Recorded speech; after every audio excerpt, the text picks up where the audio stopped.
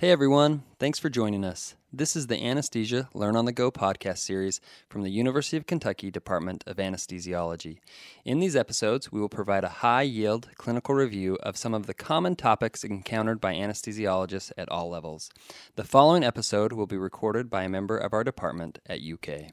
Don't forget to follow us on Instagram at UK Anesthesia and subscribe to the University of Kentucky Department of Anesthesiology YouTube channel for our videocast. Now fire up your headphones, relax, and let's talk anesthesia. My name is Robert Geiser, and I'm the Chair of Anesthesiology at the University of Kentucky. I will be discussing today cardiac arrest in the pregnant patient. Cardiac arrest in the pregnant patient is a challenging scenario for the provider as it requires the management of two different patients, the mother and the fetus. To give an idea of the incidence of cardiac arrest in pregnancy, a United States nationwide inpatient sample was conducted, and it showed that the incidence is approximately 1 in 12,000 admissions for delivery.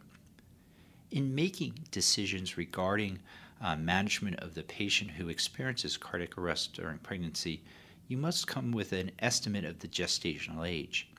To better understand or to better guess what is the estimated gestational age, if the uterus is palpable above the pubic symphysis, the fetus is 12 weeks in gestation. If the uterus is palpable at the umbilicus, the fetus is approximately 20 weeks gestation. And if the uterus is palpable below the level of the sternum, the estimated gestational age of the fetus is 36 weeks.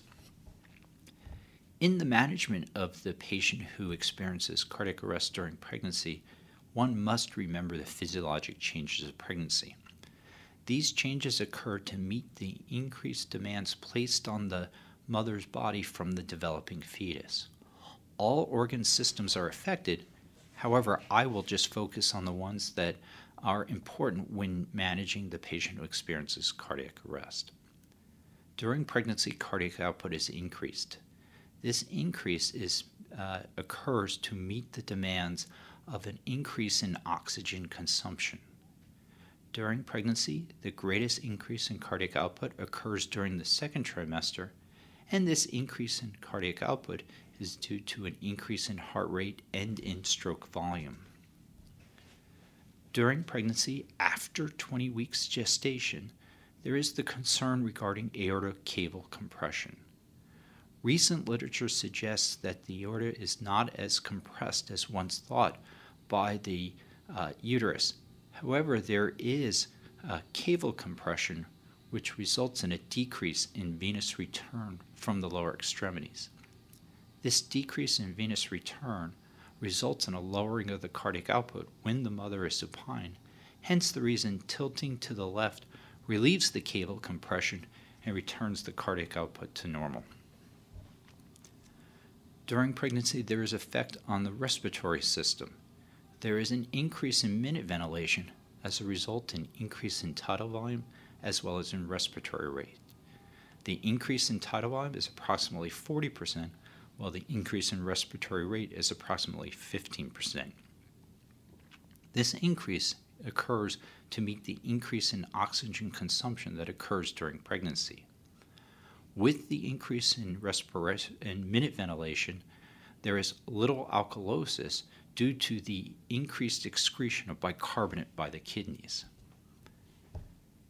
Oxygen consumption increases during pregnancy, occurring to approximately 20%. This increase is due to increase in metabolism as well as the increase in work and breathing. These physiologic changes in the respiratory system are important to remember when managing the pregnant patient who experiences cardiac arrest. The decrease in bicarbonate from the increased excretion by the kidney means for a lower tolerance of acidemia that may occur from hypoxia. Furthermore, the oxygen reserves are lower and the metabolic demands are higher in the pregnant patient. In terms of the hematologic system, the blood volume increases. This increase in blood volume is due to an increase in plasma volume as well as in red cell mass. The plasma volume increases to a greater extent, approximately 45%, than does the red cell mass, which increases approximately 20%, resulting in the physiologic anemia of pregnancy. pregnant patients are hypercoagulable. This is the reason there is an increase in thrombotic pulmonary embolism during pregnancy. This hypercoagulable state results from an increase in fibrinogen, as well as factors 7, 8, 10, and 12. In terms of the renal system, the increase in cardiac output results in an increase in renal blood flow, which results in an increase in glomerular filtration rate. This increase in GFR results in a lowering of the BUN and creatinine during pregnancy. There are 2 documents which have been recently published examining cardiac arrest during pregnancy, and both of them serve as valuable resources. The first was published by the American Heart Association in Circulation in 2015 and is entitled Cardiac Arrest in Pregnancy. The other is the Society of Obstetric Anesthesia and Perinatology Consensus Statement on the Management of Cardiac Arrest in Pregnancy, published in Anesthesia and Analgesia in 2014. I am going to summarize what both of these documents emphasize. When managing the pregnant patient who experiences cardiac arrest, CPR should be immediately initiated, and the compression should be hard, fast, and uninterrupted. Compression should be done as in the non-pregnant state, with the hands placed on the center of the victim's chest. It is important when doing chest compressions on the pregnant patient that the patient is supine. The patient should not be tilted to the left for left uterine displacement, because that results in ineffective chest compressions. To institute left uterine displacement, it should be performed manually by a second provider. In terms of defibrillation, as well as in medications, there should be no adjustments based on the pregnancy. Defibrillation should be as in the non-pregnant state, using a biphasic shock of 120 to 200 joules, and medications should be administered in similar amounts as you would for the non-pregnant patient. In terms of managing the pregnant patient who experiences cardiac arrest, it is important to remember the concept of perimortem cesarean delivery. This concept was introduced in 1982 when a publication occurred which examined a 27-year-old G1P0 who was 37 weeks gestation. She developed pulseless tachycardia after massive hemoptysis. CPR was instituted and was not successful in returning spontaneous circulation. At the end of 25 minutes, the decision was to deliver the fetus with the hope that at least the baby would have a better outcome than the mom. After delivery of the fetus, there was the immediate return of spontaneous circulation in the mother, giving birth to the concept that cesarean delivery during cardiac arrest will be beneficial to the mother. This concept was reinforced by other cases in the fact that doing a perimortem cesarean delivery relieves aortic cava compression, as well allows for the effective administration of chest compressions. So a perimortem cesarean delivery is good for the mom. It is also good for the baby. And a case series examining several cases of perimortem cesarean delivery, all infants born before 5 minutes were normal, as compared to those who were born after 5 minutes of initiating of cardiopulmonary resuscitation, in which that the length of time correlated with the lack of survival as well as with the increase in neurologic impairment. So this led to the birth of the concept of the 5-minute rule. The 5-minute rule states that when experiencing cardiac arrest, there should be 4 minutes of resuscitation. If there is not a return of spontaneous circulation, then cesarean delivery should be performed at minute 5. This concept only applies to gestations greater than 20 weeks gestation. This rule was introduced in 1984. What has been the impact of this rule on outcome? A case series looking at all the literature of perimortem cesarean delivery after 1985 was examined. They identified 38 cases of perimortem cesarean delivery.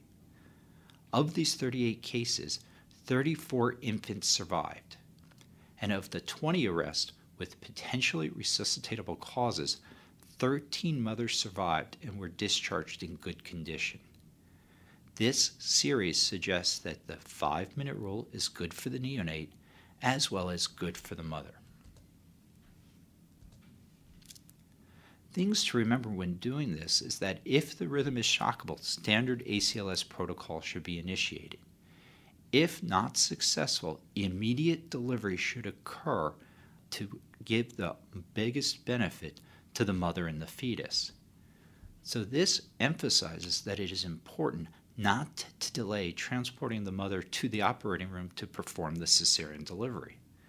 This concept must be remembered when managing parturients in the ICU or in the emergency room, that if they should experience cardiac arrest, the equipment to perform an immediate cesarean delivery should be in place. Furthermore, there should not be the presence of fetal monitors when managing the patient who experiences cardiac arrest. The fetal monitors will interfere with the immediate delivery of the fetus via cesarean delivery, and so should not be placed during a cardiac arrest. Other aspects, such as medications and defibrillation, should be done as done in a non-pregnant patient.